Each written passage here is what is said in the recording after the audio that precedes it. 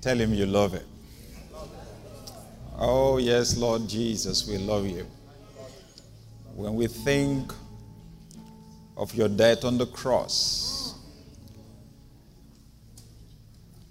no greater love has anyone than this, that a man should lay down his life for his friends. That was exactly what you did. We can never say enough thank yous. Thank you. We're grateful. We have so much to thank you for. So much. So much. Life is a gift. Every day is a gift. We thank you for health. Thank you for family. Thank you for relationships. Lord, we thank you for friends. We thank you for freedom of worship, that we are able to come together today to worship you in freedom. We thank you. Thank you for salvation. Thank you for deliverance from oppression. Thank you for all your blessings in our lives. Miracles of provision. Thank you for our careers. Thank you we have jobs. Thank you, Lord. Thank you. Accept our worship. In Jesus' mighty name. Well, someone say good amen. Amen. Has God been good to you? Yes. He's been good to me. And if God's been good to you, you need to show it, isn't it? Yes. Amen. So please tell someone sitting next to you, God's been good to me. Amen. Well, such an awesome blessing to be here this morning. Nika and I are especially so grateful to God for Pastor Bank and for Pastor Sharon. I think you have the best pastors in the world, don't you?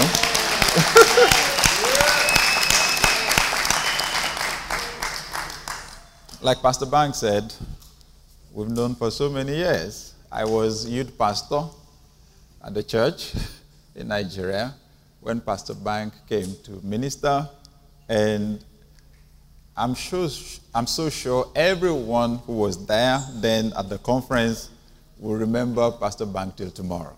It was for us was such a blast. The presence of the Holy Spirit was so powerful. In fact, I still remember some of the teachings. That's how impactful it was. Well, I'll say one thing though. Pastor Bank has not changed physically. All those years. He's stayed the same. That's good, isn't it? Whoa. Okay, so I want to be like him in that respect, you know.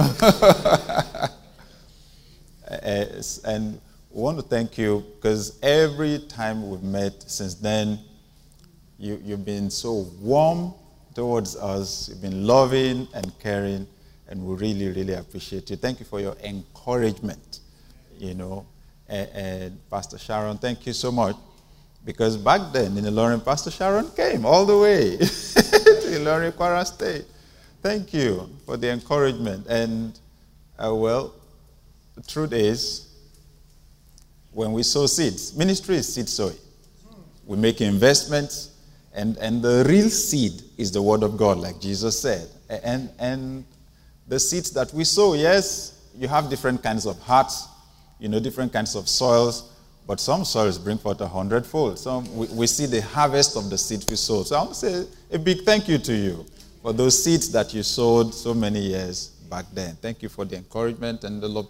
And thank you especially for the support for the Real Woman Seminar yesterday. Oh, we're just so grateful. You altered your schedules just to be able to accommodate us and to be present. We thank you, and for every one of you who came. Well, interestingly, in our family, we have a spokesperson. There's someone who does the talking. Just so happens I'm doing the preaching today, but there's someone who does the talking, and she does it better. So I'd like her to come say hello to you, if you don't mind. I call her my left ventricle. You wonder where I got that from, right?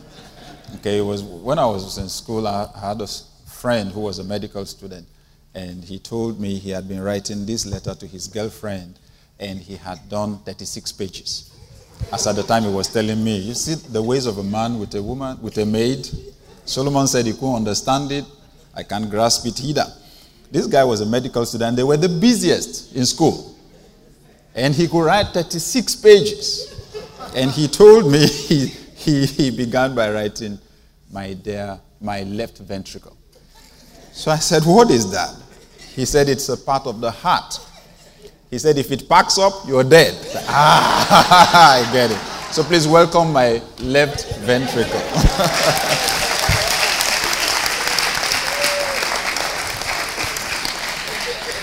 Good morning.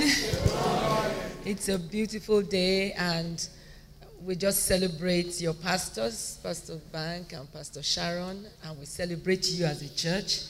And we're so glad to be here, excited. It's such an interesting thing to be among believers in other nations. When you go to another nation just to fellowship with people in another church, it's very refreshing.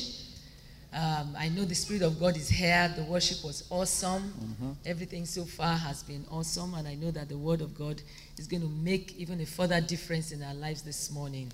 Yesterday was awesome also because Pastor Sharon was really so much part of the meeting. The meeting was in 2 parts. Or, well, should I say 3 or 4 parts? But the major part was I brought the word, and then we had the question and answer session where she joined me and another woman of God, pastor, and she really, really encouraged a lot. You know, the questions, the women kept asking questions, some wrote questions in.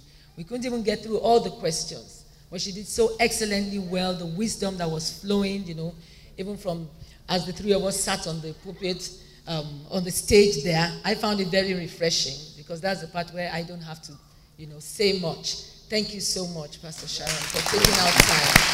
Thank you so much. You know, in spite of also what happened yesterday, that you had a funeral service, you know, and we just speak the comfort of the Holy Spirit upon that family and even upon the entire church family, and take comfort in the fact that this man has gone to be with the Lord. So he's not in your past, but he's in your future. Thank you. I just want to encourage us that, you know, in these end times, it's the love of God that will make the key, that will make the difference, is the key. Just recently, a few years ago, the Lord emphasized on my heart that he said, you're a missionary of love. And I had not heard that word before. I heard missionary, and I knew that God had put in my heart compassion and love for people, but he further emphasized it, that indeed that is the key, and it's the Holy Spirit that helps us to walk in love. Amen. Yes. Because his love is poured out in our hearts by the Holy Spirit. We have the ability to do it. Amen. Amen. And he said the harvest is ripe, but the laborers are few. But the laborers need to go in with a heart of love, that in everything we do, it should be done in love. And that's the way that we're going to win people. Even leadership is through love. Love, because Jesus had compassion on the people. Mm-hmm. So he led them, and he didn't lead them astray. Amen. Amen. Because he loved them, the creativity came for provision to feed them. So in whatever situation or whatever level we are or field where God has put us, I believe that as we let his love be enlarged in our heart, we will rise higher. Praise God. The world is hurting. Darkness covers the earth. Deep darkness upon people's heart like never before. But he said, we will arise and his glory will be seen upon us. So when we arise in love, wherever we are, people will gravitate towards us because they want comfort. Amen. They want that encouragement. Amen. And I know that that will be the signature of our lives in Jesus' name. Thank you so much for the opportunity. Fasten your seatbelt, because this man is a great teacher of God. Amen. I've grown under his ministry. Amen. We've been married for 21 years now and a half. I've grown under his ministry. Amen. And I know today God will do something new in our lives. Thank you. Thank you. Thank you. Wow. Okay. When I'm speaking in the church for the first time, or maybe I have powerful ministers sitting. Sometimes I get apprehensive about what to say. I know that Pastor Sharon and Pastor Bank are very powerful teachers. So I'm wondering what to say to you. That's going to be new. So when I find myself in a situation like that, then I try to take as much time as possible to greet. So that there won't be that much time left for the preaching. You understand? I can get out of here quickly. Okay. Let me appreciate my dear sister, BC. She heads our women's ministry in Daystar Christian Center in Lagos, Nigeria. And she came to support Nike for the seminar yesterday. A lawyer by training. God bless you. Nice to see you. Encouraging to have you here. Good. All right. Who else do I know that I want to greet?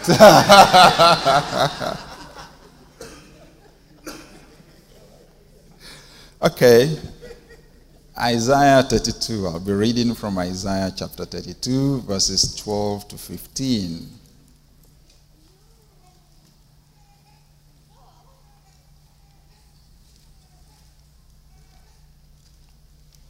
I'm reading from the New King James Version.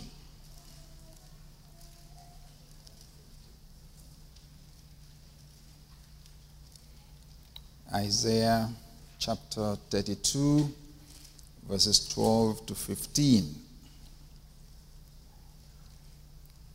It reads, "People shall mourn upon their breasts for the pleasant fields, for the fruitful vine. On the land of my people will come up thorns and briars, yes, on all the happy homes in the joyous city. Because the palaces will be forsaken, the bustling city will be deserted. The forts and towns will become lairs forever, a joy of wild donkeys, a pasture of flocks. Until the Spirit is poured upon us from on high, and the wilderness becomes a fruitful field, and the fruitful field is counted as a forest." I'll title our discussion this morning, "The Game Changer."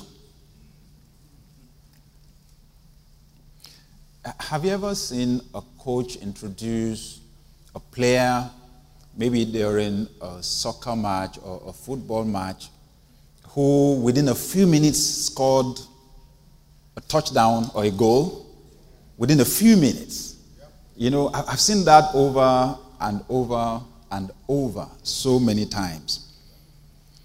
We call that person who comes in and changes, the structure of the game changer.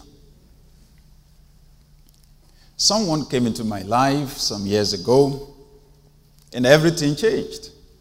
And I want to talk about him this morning. So it's more like sharing a testimony with you. Amen. And this game changer is the Holy Spirit. The Holy Spirit. I'll talk about how he's affected me on 3 levels. How he's affected me spiritually, how he's affected my soul, how he's affected my physical body. Believing that as I bear witness of him, as I talk about him, he will do in someone's life here today what is done in my life. Amen. As a confirmation that what I'm saying is true. Amen. And this is not the kind of a message where you want to preach a powerful sermon. It's the kind where you're trusting God for impartation. Amen. Because grace is transferable. Amen. Amen. Oh yes, I'm trusting God that the Holy Spirit will do something special in someone's life in such a way that today will become for someone a reference point. Amen. A day that someone will not forget in a long time. I mean that for someone today will be the beginning of a new chapter. Amen. In your life. Amen. The Holy Spirit will just flip the page and then you'll have a new beginning. Amen. Amen. For someone, it will be the dawn of a new day. Amen. All right. So the Holy Spirit affected me spiritually. I want to see the description there in Isaiah 32, which we read. Everything's gone bad. The joy in the land is gone. Instead of crops, now you have thorns and briars. You know, the palaces forsaken, the bustling city deserted, the forts and towers have now become lairs forever. The joy of wild donkeys, where human beings used to be before, now you have wild animals. Everything is gone down. Verse 15 says, until. Hallelujah. Until the game changer comes here. Until the Spirit is poured upon us from on high. It says that the wilderness, the desert, will become a fruitful field. The fruitful field will become counted as a forest. So even if things were working in your life until today, God's taking you to a higher level. Oh my. Oh, thank you, Lord Jesus. I can sense it. I can sense it. Change has come. Psalm 102 verse 13 says, you will arise and have mercy on Zion. For the time to favor her, yes, the set time has come. It's God that creates the seasons. Yes. And I came to announce for someone a new season. Amen. It's a season of fruitfulness. Amen. Barrenness is terminated in this service. It's a season of fruitfulness. What wasn't working will begin to work now. Amen. It's as simple as that.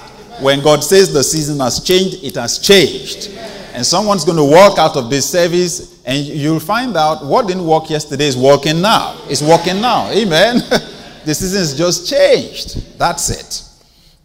All right. So the Holy Spirit, my game changer, affected me spiritually, affected my spiritual life. You know, Ephesians chapter 2 and verse 10, and I'll read this from the Amplified Version of the Bible. Ephesians chapter 2 and verse 10, it says, for we are God's own handiwork, his workmanship, recreated in Christ Jesus, born anew, that we may do those good works which God predestined, planned beforehand for us, taking parts which he prepared ahead of time, that we should walk in them, living the good life which he prearranged and made ready for us to live. I tell you, when I think about the Holy Spirit as my game changer, the big thing he did for me was to put me in alignment with my destiny. For me to come into the realization that I am not a biological accident. I don't exist just because a man and a woman slept together. In fact, I now realize that a man and a woman had to sleep together because I had to come here on this planet. It's so comforting, so reassuring for me to know my life was planned. My life was planned. You know, he says he wants us to do those good works which God predestined, planned beforehand for us, taking parts which he prepared ahead of time. You've been talking about rest? Yes. Oh, yes. That's how I describe it. From Hebrews chapter 4, verses 1 to 3. Am I in queue with the Holy Spirit here? Yes. Oh, my God. That's what... Oh, my. That's how I describe it, and that's part of what he told me to say. Hebrews 4 from verse 1. Therefore, since the promise remains of entering his rest, let us fear lest any of you seem to have come short of it. For indeed, the gospel was preached to us as well as to them. But the word which they had did not profit them, not being mixed with faith in those who had it. Verse 3, for we who have believed do enter that rest, as he has said. So I saw in my wrath, they shall not enter my rest. Now this is the part that trips me. Although the works were finished from the foundation of the world. Yep. Oh my. There's something about doing work that has been finished. I'm telling you. See, when what you're doing on earth is what God has done in heaven, it's sweet. Yes. That's why the Bible calls it rest. Yes. See, it's one thing for you to be working. It's another thing entirely for you and God to be working. Yes. So it just reminds me of the mouse that was riding on an elephant and they crossed the bridge. And when they did, the mouse said, "We shook that bridge, man. We shook that bridge." A mouse, you shook nothing. It was the elephant that did the job, okay? But when God is in your life and you're doing what God has finished, you know, I think about Israel because this passage is describing Israel and their journey to Canaan. And God said to them, "I'm going to drive out all those Jebusites and Girgashites and Hivites, all the heights. I'm going to drive them out from before you." But when they got there, they still saw them. Yes. So what's going on? God said he was going to drive them away. This is why. When God said, "I'm driving them out," it was spiritual. God left the physical one for the Israelites. You know, okay, I tell people the first introduction you have to God, the first attribute of God you have in the Bible, Genesis chapter 1 verse 1, is his creativity. In the beginning, God created the heavens and the earth. Okay, to create means to bring into existence something that never existed before. When you have that capacity, you can never be stranded. Yeah. Never. If what you want is not in existence, you create it. Yes. You can't be stranded. And then in Genesis 1:26, the Bible says that God created man in his own image, after his likeness. Yes. So what do you think the Bible was talking about there? Not his physical likeness. He doesn't have a physical body. It's his nature. Yes. We are co-creators with God. Amen. We have the God-given capacity to bring into existence things that never existed before. Yeah. And that's why when God did the work of creation in Genesis 1, he only started it, he didn't finish it. There is a lot God could have done, much more than what he did in Genesis 1. He created trees, he didn't make any furniture for Adam. He created cotton in the fields, he didn't make any shirts for Adam. Okay? He put wool on the back of sheep, he didn't make any coats for Adam. He could have created all the computers we'll ever need in this world. He could have built all the buildings. He could have created all the jumbo jets we'll ever need in this world. Why didn't he? If he had done everything and then given us the power to create, there would have been nothing for us to create. That's right. It would have been frustrated. So he only did the foundational work of creation. He left the rest to us. Wow. Wow. Listen, even the creation of human beings, because the human being is the most valuable asset on this planet. Even when it came to the creation of human, God could have created 10 billion human beings at the same time. I'm telling you, when he molded Adam, he could have molded 10 billion. When he breathed into Adam's nostrils, 10 billion human beings could have stood upright. God chose to create only the first man and the first woman, left the rest of the job to us. So we bring into existence human beings that never existed before. We're more powerful than we think we are. Amen. But we discover our potentials only when we are in alignment with our destinies. He planned our lives way ahead. So that was the first thing. So he says that the works were finished from the foundation of the world. In Revelation 13 verse 8, the Bible describes Jesus as the lamb that was slain from the foundation of the world. Yes. This whole thing was finished from the foundation of the world. So when you're doing what God's already done, it's easy. So Israel gets to Canaan and they see the giants. What were they supposed to do? God said he was going to take them out. No, God wanted them to enjoy the feeling of victory. So you take your sword.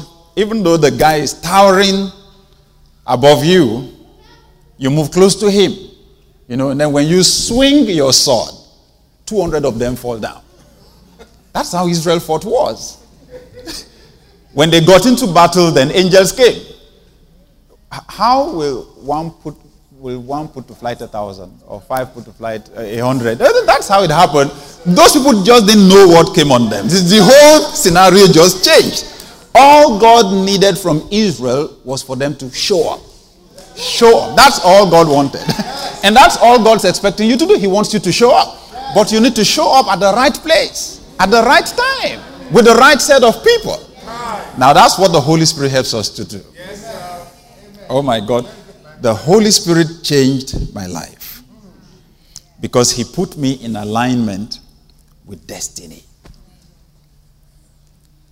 It's so sweet when things work and you know this result is beyond your effort. That's how it works for me. This result is beyond your effort. In our church, every week when I stand before those thousands and thousands of people, the average Sunday, 22 to 25,000 people attending, and I just wonder, why do they come here? See, because I know there are pastors who pray more than I pray, who fast more than I fast, who teach revelations that are deeper than mine. They preach better. But the people come. And the first 3 years of the church, I felt that the church wasn't growing fast enough. I was so frustrated that I told the ushers not to take the attendance anymore. Don't count the number anymore, because every Sunday it was a source of pain for me. It was either the attendance went up by one person, it was the same as last Sunday, or it went down by 1 or 2 people. Can you imagine? And then now people come and I still teach the same thing. Okay? It was just something that was missing. And the game changer helped me to get it somewhere along the line. Okay? So I'm just talking about how sweet it feels when you're doing work that has been finished from the foundation of the world. That's why the Bible calls it rest. It's sweet. Okay, let me use another word. Fulfillment. That thing that most people can't define, but they recognize it when they find it. Fulfillment. That's what people call success. That's what people search for desperately. And people don't know where to find it. You won't find it in drugs. No way. You won't find it in drugs. What the Holy Spirit does for you, oh yes, you get something that looks like it from alcohol and from drugs, but it's not it. Those ones destroy you. But the Holy Spirit gives you the same thing. Ephesians chapter 5 verse 18, Paul said, do not be drunk with wine, in which there is excess or dissipation, but be filled with the Spirit. Why is he comparing the two? Similar characteristics. You remember the day of Pentecost? That when the disciples of Jesus were filled with the Holy Spirit, people looked at them and said, these guys are filled with wine. Why? It's the same effect. Okay? When people go to a bar and they drink and drink and drink, you notice the chatter increases in volume. People talk. People who don't talk on a normal day like me, they begin to talk. They crack jokes. They tell stories. They laugh a lot, even at jokes that are not funny. You understand? Okay? And then if they stay there long enough and they take some more, then they begin to see things that they will not see on a normal day. Am I right? Oh, yeah. But remember that Peter said, this is that which was spoken by the prophet Joel. In the last days, your sons and daughters shall prophesy. That's it. Prophesy. Same thing. You're either filled with wine or you are filled with the Holy Spirit. You begin to talk. Okay? And then you begin to see things that you will not see on a normal day. Oh, yeah. I was watching on TV one day. It was drama. This guy was drunk and it was on his way home. And there was this gutter It was a very small one. The wheat was so small. It's something you just cross over with one stride. When the guy got there, he said, hey! Oh my God, I almost fell inside that thing.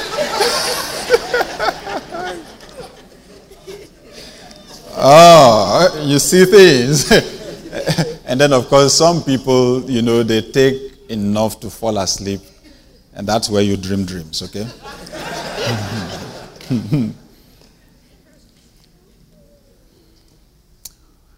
What the Holy Spirit, the Spirit of God, does in your life, drugs can't give you, sex can't give you, money can't give you, Yes, sir. accomplishment at whatever level can't give you. You will keep yearning for more. You will keep searching for what it is. Okay, I studied about human needs, and I studied Maslow's hierarchy of needs. Abraham Maslow, a psychologist, who said all human needs are not on the same level. He said at the lowest level you have the need for food and drinks, physical needs. At the second level, the need for safety, shelter, protection. The third level, the need for love and belonging. The fourth level, the need for esteem, respect, and you get that through accomplishment. And then number 5, the need for significance. Somewhere along the line, your heart is going to be asking the question, what's life all about? The need for meaning. Okay? And Maslow said, you actually don't become fully aware of your needs at a particular level until the lower level needs are met. So until your need for food and for drink is met, you're not that bothered about it. It's not where to sleep that's next. I'm hungry, I'm going to die. If you have the food and you have a house, you have shelter, then you become aware of your need for love. Who cares about love when you've not eaten? you become aware of your need for love. I have a word for guys here. Because when you don't have money and you and your wife, are, pinching the pennies, working out, trying to make the ends meet, and so on. The two of you work together, and what you talk about all the time and pray about is start to get some more money and how to. And then, when you now have the money, and especially for a guy, then you can show love to your babe. Buy her gifts, take her out, and so on. And sometimes you're surprised when she says, I know you don't love me. I know you don't love me. And the guy begins to wonder, when did this start? You weren't saying this before. That's it. Now that the material needs are met, she is now aware. It's not that it wasn't there before. She likes affection. But affection takes second place when you've not eaten. Okay? Now that we have food and we have a house and we have nice cars to drive around, I have all the shoes and clothes that I need. Sir, the love is now important. Okay? So then you get the love, and then it talks about the esteem, the respect, the accomplishment. And then that's where people become stranded. Now you're the CEO, now you have the money, now you do all the vacations you want, now you have your private jet, now. And then you're surprised that your heart is still feeling empty. Somehow. Then you're asking, so is this what it's all about? In fact, you're surprised, your fears are now heightened. So am I sure I'll be able to sustain this? Okay? What if I die? What if I die? Then you don't want to die. You want to stay around to enjoy the money. And Abraham Maslow discovered that at the highest level is the need for significance, the need for meaning. And he found out that whereas at the lower levels your needs are met by getting, at the highest level, the only way you will find fulfillment is for you to give, for you to add value to other people's lives. Isn't that interesting? So, the Holy Spirit helped me, repositioned me, aligned me with destiny. I love Romans chapter 8, verses 28 to 30. Romans 8, 28 to 30. And we know that all things work together for good to those who love God, to those who are the called according to his purpose. For whom he foreknew, he also predestined to be conformed to the image of his Son. In other words, Jesus is our prototype. Yes, sir. He says that he might be the firstborn among many brethren. Moreover, whom he predestined, these he also called. So I love this fact that I am predestinated. My life was planned. But this is what then happens. When he predestines you, then he calls you. This he also called. And this was what the game changer did for me. He calls you into a relationship with himself. Amen. That's how God designed for man to function. That's how God designed for man to function.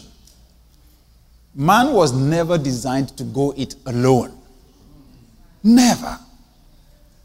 Never. There's a sense in which you will never realize your potentials without being connected to God. So God calls you into a relationship with himself. Then he says, whom he called, these he also justified. Why does he need to call us?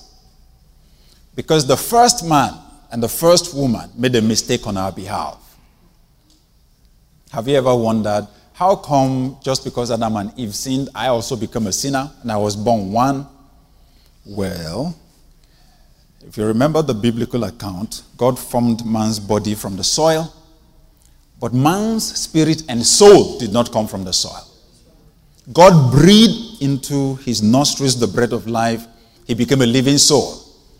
And I'm sure you know it wasn't just air that God pumped into that body. If it was, we would have created human beings a long time ago. I would have squeezed some myself and breathed into their nostrils or gotten a pump and pumped air into them. It was more than that. God carved out of himself the raw materials with which man's spirit was made. When God breathed into his nostrils, God deposited in Adam's body the spirits of all human beings that would ever live on planet Earth. The word Adam means mankind.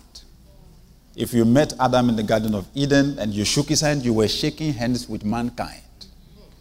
That's why when he sinned and his spirit was corrupted, all of us were corrupted.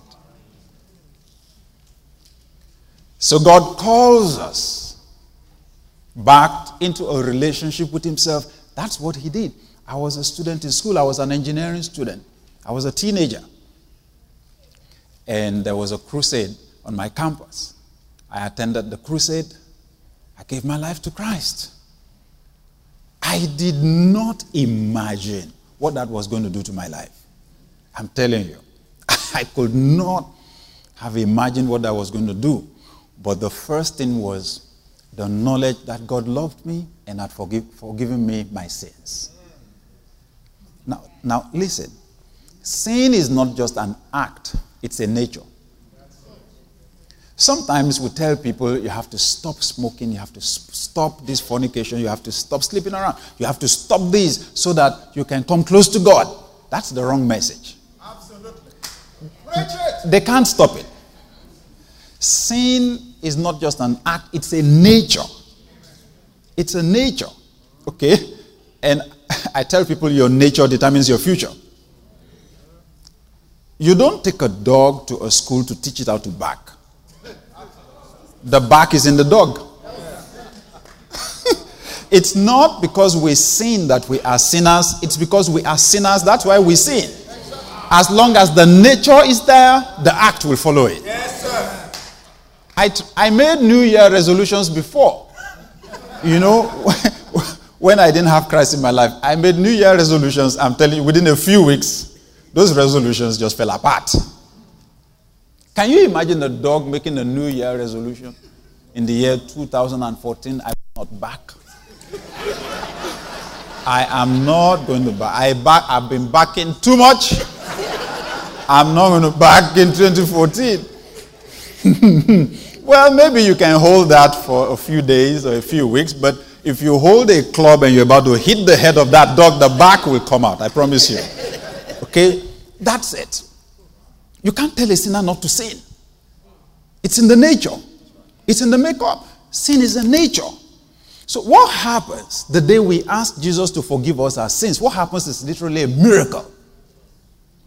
The Spirit of God destroys the nature of sin, removes that nature, which is Satan's nature, removes it from our hearts, and puts God's nature in our hearts. That God nature becomes our driving force. Amen. That's what gives us the capacity to do what is right. Yes. When Nicodemus asked Jesus in John 3, when he said, Rabbi, we know that no man can do these miracles that you do except God be with him. Jesus said, Nicodemus, it's deeper than you think. You see, I like it in the King James Version. John 3 verse 2, Rabbi, we know that thou art a teacher come from God, for no man can do these miracles that thou doest, except God be with him. Jesus said, verily, verily, I say unto thee, except a man be born again, he cannot see the kingdom of God. Nicodemus' focus was on doing. No man can do these miracles that you do. See, that's it. When somebody is achieving results we are not achieving, our assumption is that the person is doing something we're not doing. If I can just do what he or she is doing, then I'll get the same results. Sometimes right, many times wrong. You can do exactly the same thing and not get the same results. Yeah, I can back but not get the same results as a dog. Okay? Yeah. When Jesus replied Nicodemus, he didn't use the word do. That's why Nicodemus was confused. He said, except a man be. Being is different from doing. Being is in fact superior to doing. Being controls doing.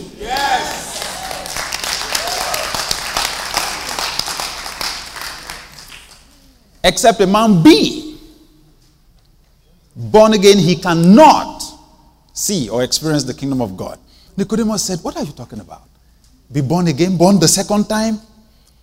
So why did Jesus say born again? Why did Jesus say you should be born the second time? Because you got your nature when you were born. Okay? So Nicodemus said, you mean I should go into my mother's womb as old as I am? If I was there, I would say, Jesus, hold on, let me talk to this old man.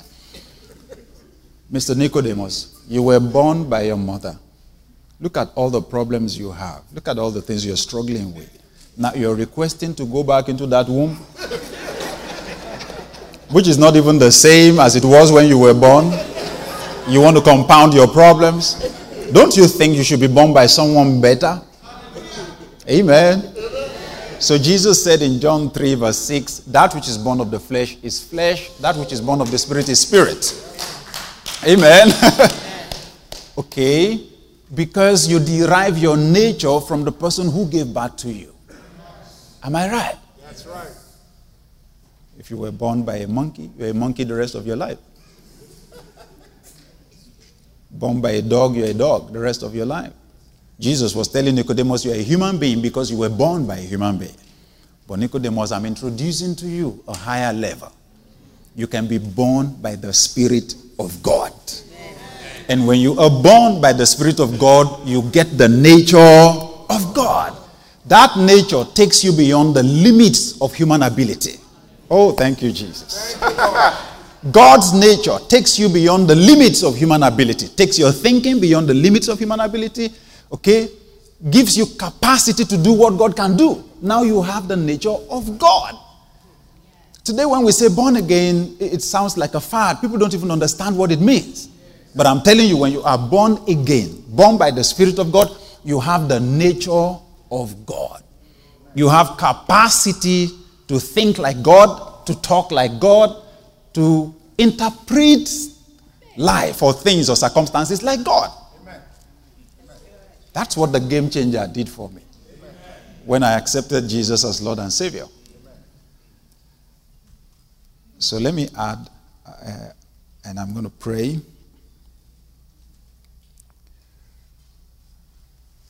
Those whom he predestinated, them he called.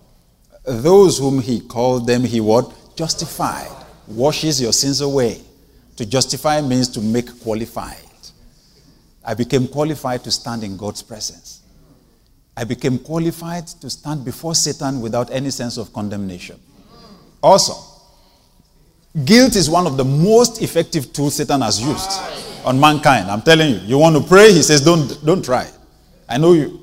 I know you. I know what you've been up to. Don't try it. If anybody will ever pray, it's not somebody like you. Don't try it. You know. But Romans 8:1 says, there is therefore now no condemnation to them who are in Christ Jesus. Hallelujah. Those whom he called, them he justified. And those whom he justified, them he glorified. Oh my God. That's it. See, God never made a failure. When he planned your destiny, he planned for it to end in glory. He planned for him to be able to walk through you to touch other people's lives. See, in phenomenal ways. So, after I got saved as a student, and I was an engineering student because I was a director in my dad's construction company already. So it was like there was a job waiting for me. My aptitudes were not best in the sciences. I was good, but not the best really. Maybe social sciences would have been better. But I struggled with the engineering courses, but I had to do it because I was inheriting an engineering company, okay? A construction company. It was right in the middle of that. He called me. I got saved. And then I observed something, that I would begin to pray, especially in the spirit, while I'll be speaking in tongues. I'll just see like video in my imagination. He changed my thinking. Amen. The game changer changed my thinking. Oh my God. I would see myself standing before people to teach like this. And that was very strange for me because I was very reserved, very shy. I found it difficult to talk to individuals, not to now speak of standing before crowds of people to speak. So if that was coming to me, it couldn't have been me. It couldn't have been me. That was the Holy Spirit, the game changer. He taught me the power of the imagination. That equipment that God put in you that helps you to turn impulses and ideas into pictures. Awesome equipment. Because that's the equipment that gives you the capacity to function in your nature of God. Takes you beyond the limits of human ability. Physically speaking, you're very limited. Very. I can be in only one place at a time. I can be here now and be in Lagos, Nigeria now at the same time. And it will take me time to get there, even if I decide I'm heading to the airport from here. In my imagination, split second, I'm there. I can do just about anything. And the interesting thing, the way God wired us up, anything, any thought that can become dominant in that imagination, like the film in a camera or the image in your memory card, that's what God prints out for you in real life. That's how it works. Remarkable.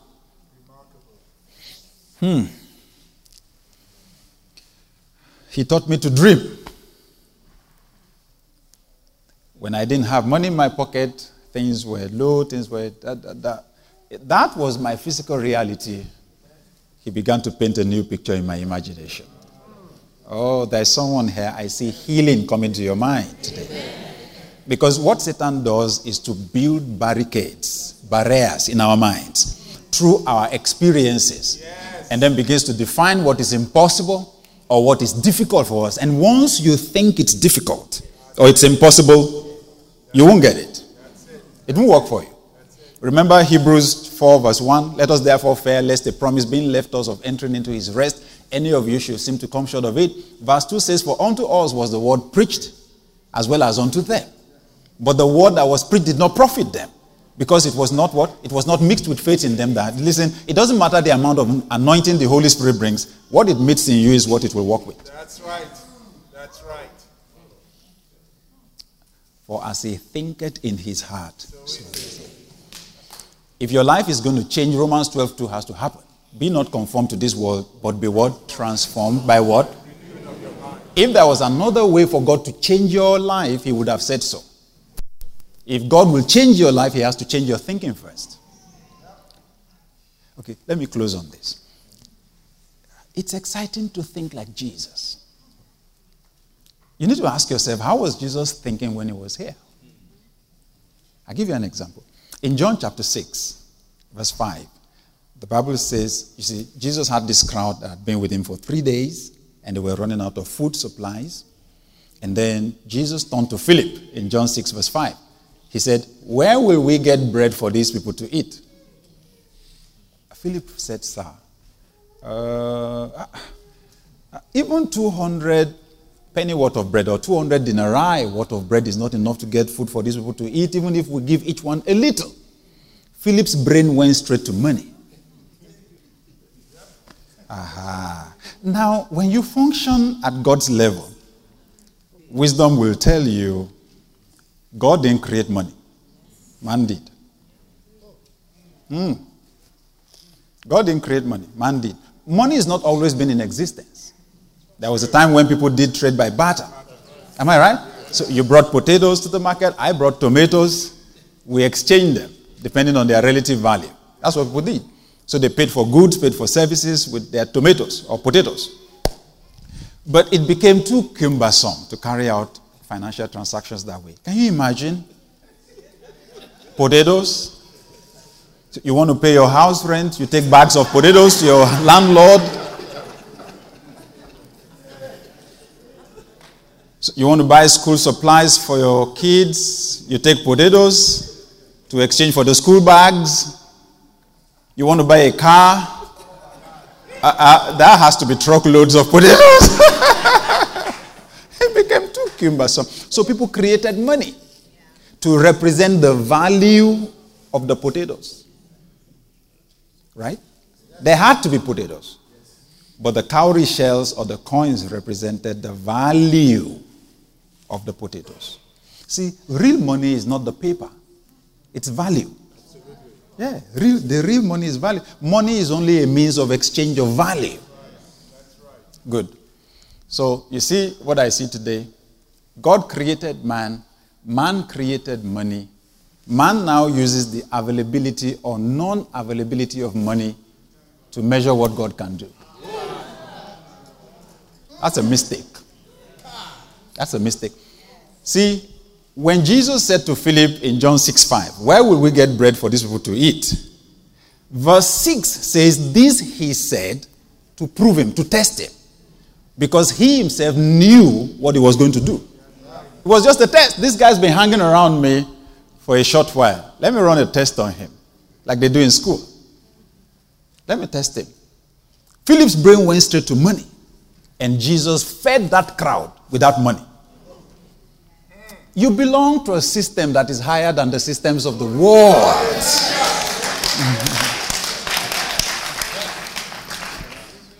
Isaiah 55:8-9. For my ways are not your ways, my thoughts are not your thoughts. As the heavens are high above the earth, so are my ways above your ways, and my thoughts above your thoughts. See what the game changer has done to me. Yes, sir. I don't think like the average person going on a road. Don't be conformed to this world. If you think like them, you end up like them. That's right. Okay? Be transformed by the renewing of your minds. How do you interpret things? Interpret your circumstances. The Holy Spirit, my game changer, is my interpreter. What people call problems, I see as opportunities. Yes, sir. Jesus got to the house of Jairus. Jairus' daughter had just died. Everybody was crying. And Jesus said, why all the noise? She's not dead. She's only sleeping. when someone dies, you put the person in a coffin. Jesus didn't see that girl in the coffin. Jesus didn't see her being buried. He saw her rising up. So to him, she was sleeping.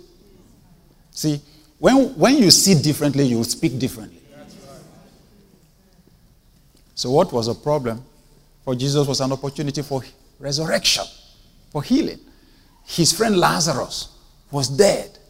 He said, or was sick, about to die. He said, this sickness is not unto death, but that the Son of Man should be glorified thereby. See, the circumstances that make some people poor are the exact circumstances that make others rich. Same circumstances. Life is not fixed. It's how you see it. Life is not fixed. It's how you see it. You see problems, that's what you get. You see opportunities, that's what you get. Amen. Now, who determines what you see? The game changer. The Holy Spirit. He does the interpretation for me. Awesome. So he's changed my life. Changed my physical body. Romans 8:11. If the spirit of him that raised Christ from the dead dwells in you, he that raised Christ from the dead shall also make alive your mortal bodies. The power that raised Jesus from the dead. You know, when Jesus died, his body was completely drained of fluid. And the power of the Holy Spirit entered that body and brought it back up. Perfectly healed. Jesus wasn't limping. And he wasn't in pain when he resurrected. Perfectly restored. And the Holy Spirit that entered his body is the same Holy Spirit that's in me. I enjoy good health. I used to experience malaria over and over. And in Africa, malaria has killed more people than HIV/AIDS. Yeah, that's the real big deal. Killed a whole lot more people even than Ebola. As bad as it is. And I used to have malaria over and over again. But somewhere along the line, just dropped off. Completely dropped off. The Holy Spirit helps me to enjoy good health. That's remarkable, isn't it? So when you're married, the Holy Spirit, listen, all of us have capacity to self-destruct. We're capable of doing crazy things. That's right. But the Holy Spirit helps your character. Amen. So we have the fruit of the Spirit. The love, the joy, the gentleness, the kindness, isn't it? The generosity, and even self-control. Oh my God, anytime I think about myself and I know the tendencies Satan worked in me when I was no yet saved. Oh my God, I could have messed up big time. Loads of stupid things I could have done. But the words I say most frequently are, Holy Spirit, help me. Holy Spirit, help me. Holy Spirit, help me. Okay, so your wife said something, you want to get angry, and you feel like she deserves some good beating. So why don't you ask the Holy Spirit what to do first? It changes everything. One day I was angry, one day like that, over nothing. And gratefully, I just said, Holy Spirit, what should I do? What do you want me to do? He said, tell her you're sorry. I said, me? What? Are you telling me? I should say sorry? I'm not wrong. I'm not wrong in this issue, in this instance. I'm not the one that is wrong. Why are you asking me to say sorry? He said, okay, no, I'm not judging the situation. Listen, I'm asking you to say sorry so you keep the lines of communication open. He said, in the first place, you should say sorry when you're wrong. But even when you're not wrong, he said, saying sorry is not always an admission of guilt. If your child falls down, bruises her knee, and you say, I'm sorry, it's not you're not the one who pushed the child down. It's to assuage the feeling of the child. He was teaching me, you know. Oh, he never fails. Oh my God, never fails. I've been talking about the Holy Spirit, the third person of the Trinity, the game changer. And we read from Isaiah 32 that it doesn't matter how bad the situation has been, when he comes on the scene, the desert becomes a fruitful field. The fruitful field becomes a forest. Yes, I was looking for this verse, Job 32 verse 8. says, for there is a spirit in man, and the inspiration of the Almighty gives him understanding. I used to be so broke. And this is what I want to say. You were designed to function under inspiration. Your spirit needs to be inspired, and it's the Holy Spirit that brings that inspiration. And when he does, he puts you on the same frequency with God. Just one sentence, one idea from God can change your life, can change your status. I want to say to someone here today, this service marks the end of struggling. Marks the end of struggling with human ability. The power of the Holy Spirit is coming into your life now. So God told Samuel in 1 Samuel 16, go to the house of Jesse. One of his sons is going to be a king. Pour oil on his head. And that oil is a symbol of the Holy Spirit, the game changer. And 1 Samuel 16:13, the Bible says, and Samuel anointed David in the midst of his brethren. And the Spirit of the Lord came upon him from that day forward. Verse 14 says, and the Spirit of the Lord departed from Saul. That was the current king. And an evil spirit began to trouble him, to bother him, to the extent that he said, can someone get me a young man who can play on the harp so I may be refreshed? And someone said, oh, I know a young man, the son of Jesse. Very wise young man, handsome young man, and very skillful. Now, the question for me is, verse 13, they pour oil on David's head. Verse 14, there's a problem in the palace. Is that a coincidence? No. Hallelujah. When the Holy Spirit comes on you, he creates opportunities for you. As I'm prophesying over you right now, some things are happening for you outside here. I'm serious. He changes your life. David's father sent him back to run after sheep. God had to create a bridge from the bush to the palace. And the best way for him to do it was to create problems there. The king had a problem.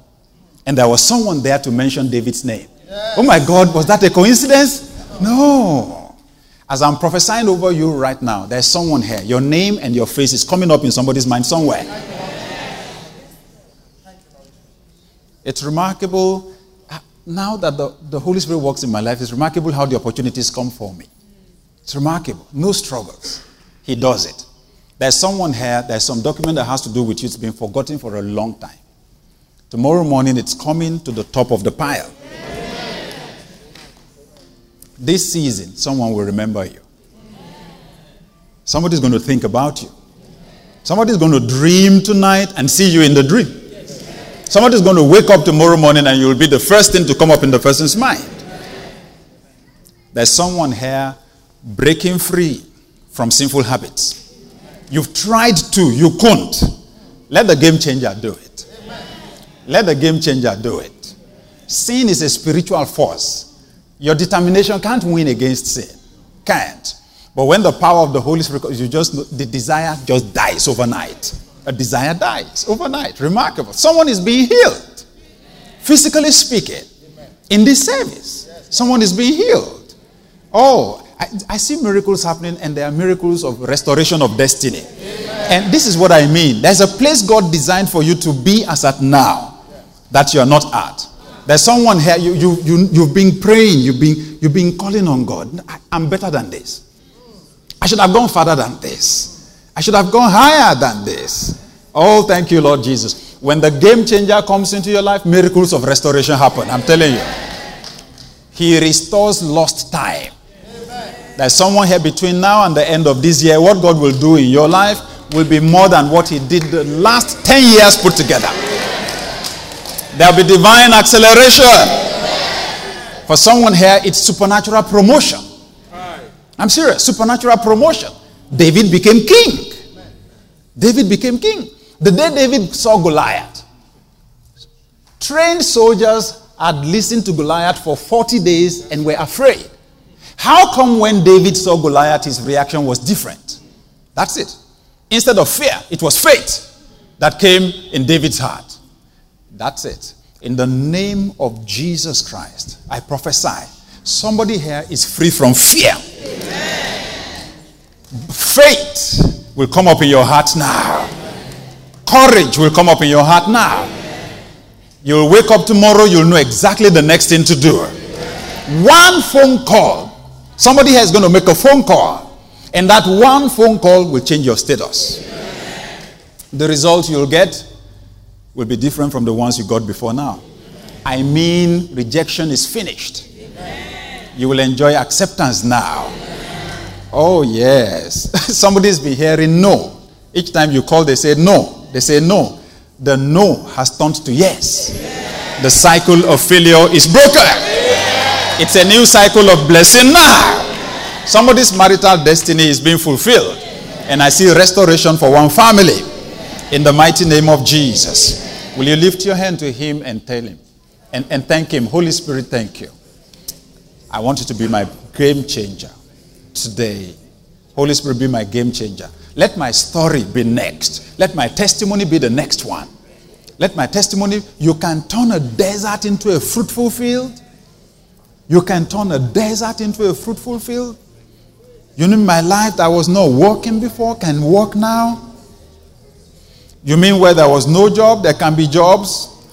Where there was no wife or no husband, there can be a wife or a husband? You mean where there was no health, there can be health? Where there was no money, there can be money? Where there was no job, there can be a job? Holy Spirit, be my game changer.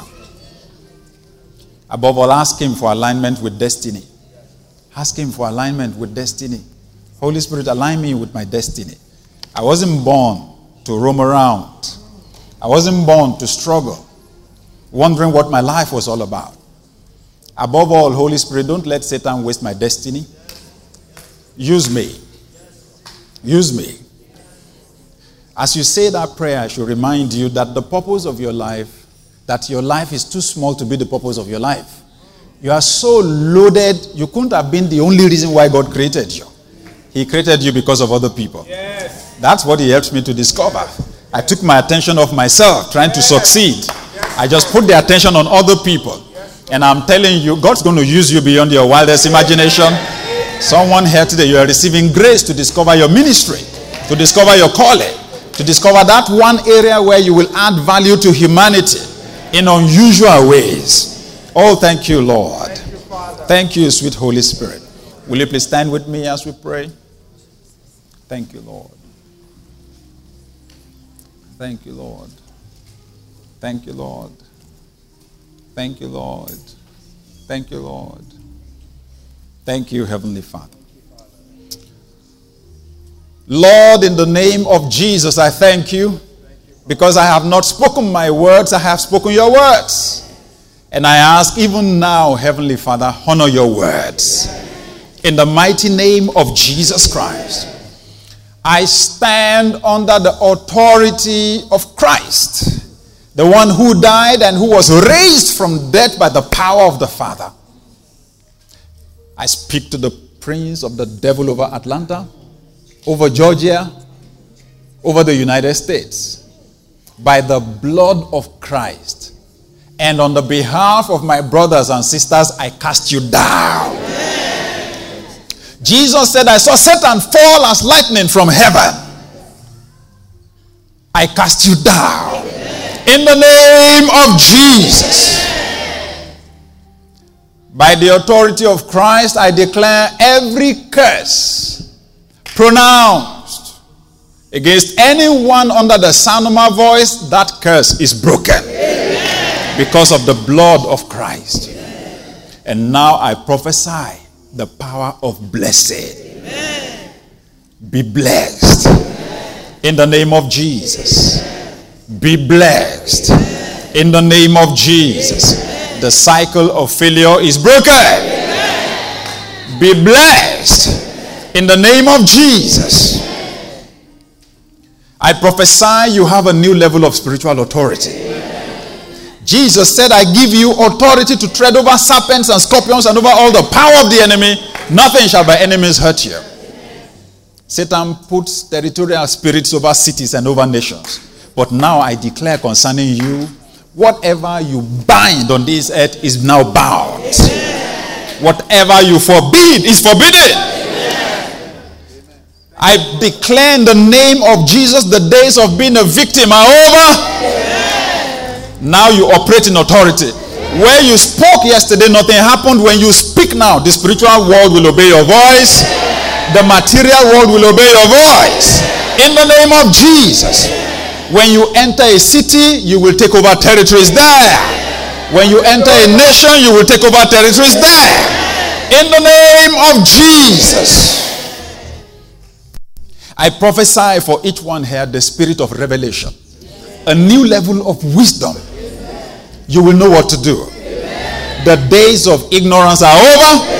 The days of confusion are over. Now, when you pray, you will know what to do. The Holy Spirit will open your eyes. He will open your ears. You will see things you never saw before. Thank you, Lord Jesus. I see the heavens opened over this church. I see new visions coming. New dreams coming. Someone is going to get a new dream. New vision. You're going to see a new you.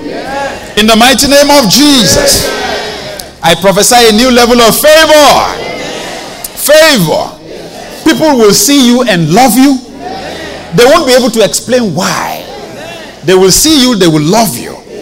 In the name of Jesus. Wherever you go, help will be waiting for you. In the mighty name of Jesus. I prophesy open doors. New opportunities for promotion. Thank you, Heavenly Father.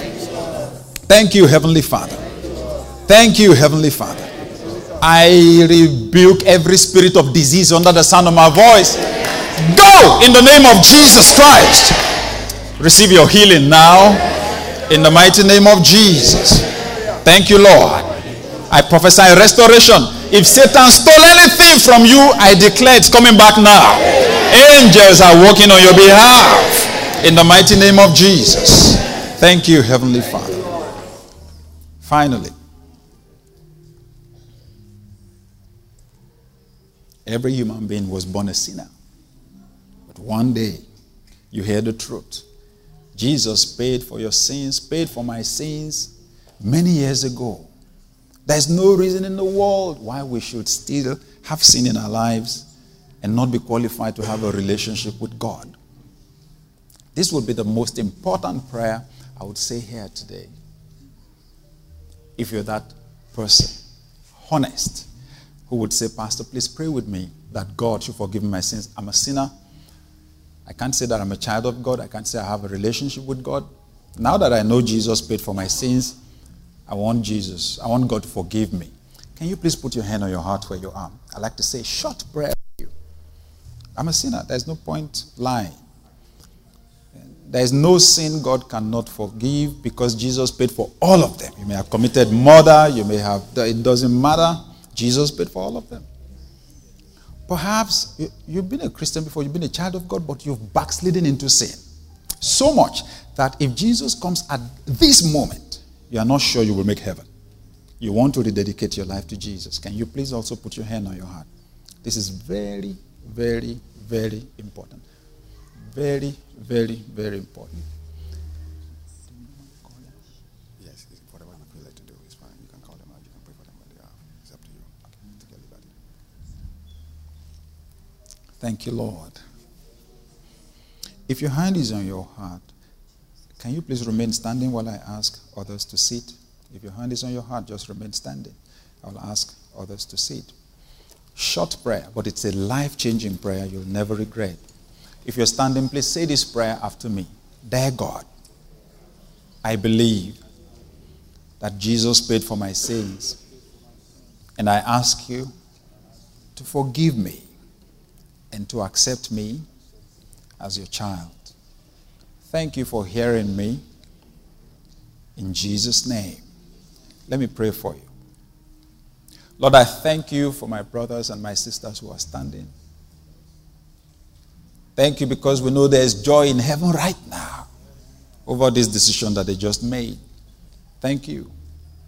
Thank you because their sins are forgiven and the nature of sin is destroyed from their hearts and the nature of God is coming to them now. Oh, thank you for this miracle. Miracle of change. We ask you, Lord, teach them to know you personally and teach them to love you and to serve you the rest of their lives. Thank you, mighty God. In Jesus' name. Amen. Please do have your seats. God bless you. Let's give them a big hand.